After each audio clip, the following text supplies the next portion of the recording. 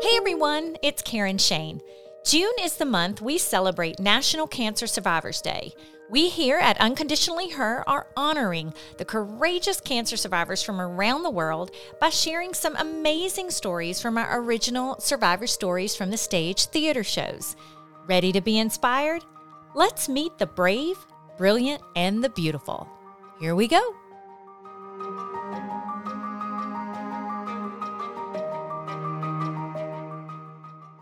She's a wife, mother of two, a Thelma to your Louise, a corporate IT professional, and entrepreneur extraordinaire.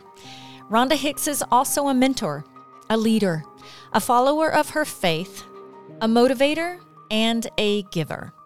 Above all, she's a cancer survivor, a woman who knows no boundaries in leadership and no limits of how to give back after a shocking cancer diagnosis rocked her seemingly perfect life.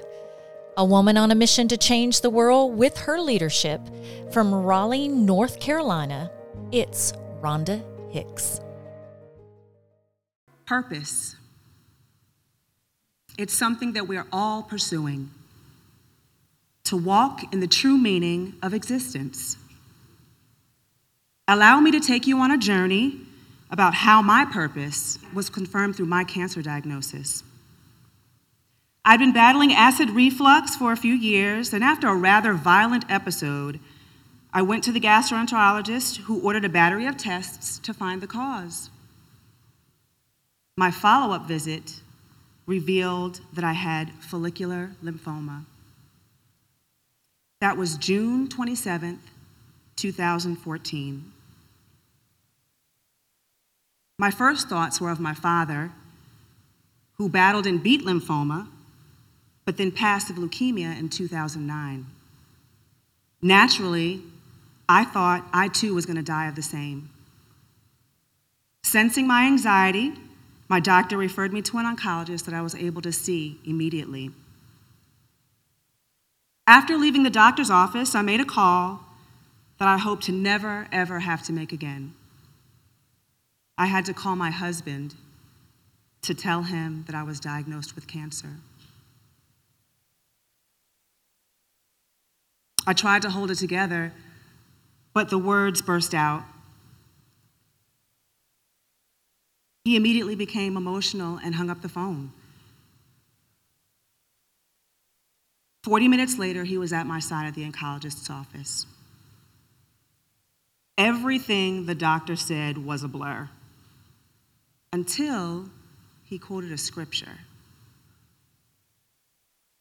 It was in 2 Peter, as I recall. And although we didn't understand anything else, we understood that. That, for me, was a silver lining. I knew that we were placed in that doctor's office that day for a reason.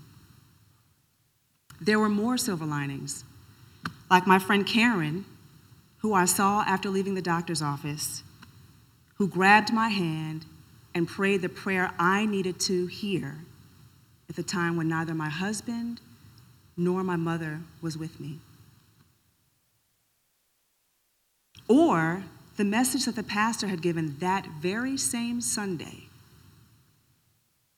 that said, "Do not allow your faith to waver, no matter what."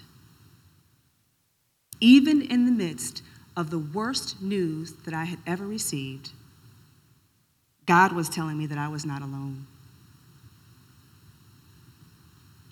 Although I consider myself very outgoing, I chose not to tell my story with many people, only my family, a small group of close friends, and coworkers. In fact, we didn't even choose to tell my two children, Clark and Avery. Throughout the entire time I was going through treatment, there weren't many physical changes. And so we thought it was okay not to share with them immediately. And so after several iterations of therapy, I was declared cancer-free on April 8th of 2015.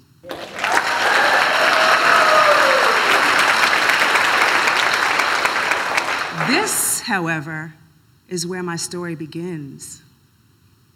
You see, prior to my diagnosis, I was working on a project focused on women. You know, the busy wife, mom, corporate professional, entrepreneur, Sunday school teacher, the all of the above woman. You wouldn't happen to know anybody like that, would you? In recognizing that, like me, women prioritize our jobs, families, and other activities ahead of our own well-being, I launched Project She. So who exactly is she? She is me, but she's also you and you and you. The major initiative of Project She is the She Treat. And it's a retreat where we women can step away from the everyday to enjoy an uplifting, encouraging, and positive experience to reflect, refocus, and renew ourselves towards becoming a better woman, first for ourselves, and then for our families, and then our communities. I fully realized the vision of Project She on July 30th, where 60 exquisite, dynamic, graceful women came together in fellowship and celebration of edifying our whole selves, mind, body, soul, and spirit. In fact, I have since been requested to bring the She Treat to DC, Atlanta, and the deep heart of Texas. I have also since begun participating in the Leukemia and Lymphoma Society's Light the Night Walk. My team is affectionately called Rhonda's Rainbows. I chose that name because those persons who have been supporting and encouraging me, and most importantly, praying for me throughout my entire journey have been my rainbows. I share my story because I know I can't keep God's goodness to myself. This past March, my mentor and friend Terry Spicer provided an opportunity for me to speak at her Treasure Her Elegance grantee, which raises money for transportation for cancer patients.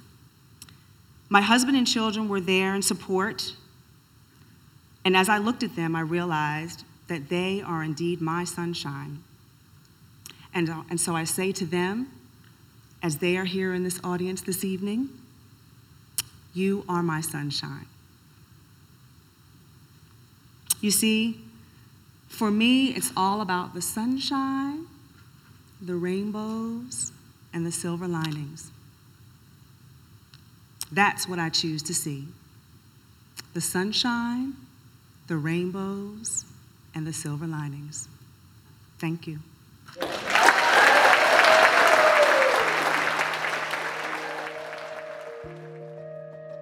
The Survivor Stories from the Stage podcast is a production of Unconditionally Her.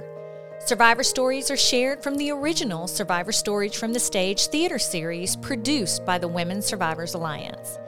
Editing by me, Karen Shane, Kaden Nelms, and Tyler Goins. Music, Gliding Hearts, licensed through Artlist. Visit us today at unconditionallyher.com and sign up for our lifestyle articles, more podcasts, inspiring newsletters, and learn about the events coming to your area. You can also follow us on all social media platforms. Cheers to all the survivors and co-survivors that celebrate their survivorship every day. Thank you for your bravery. And thank you, everyone, for joining us today.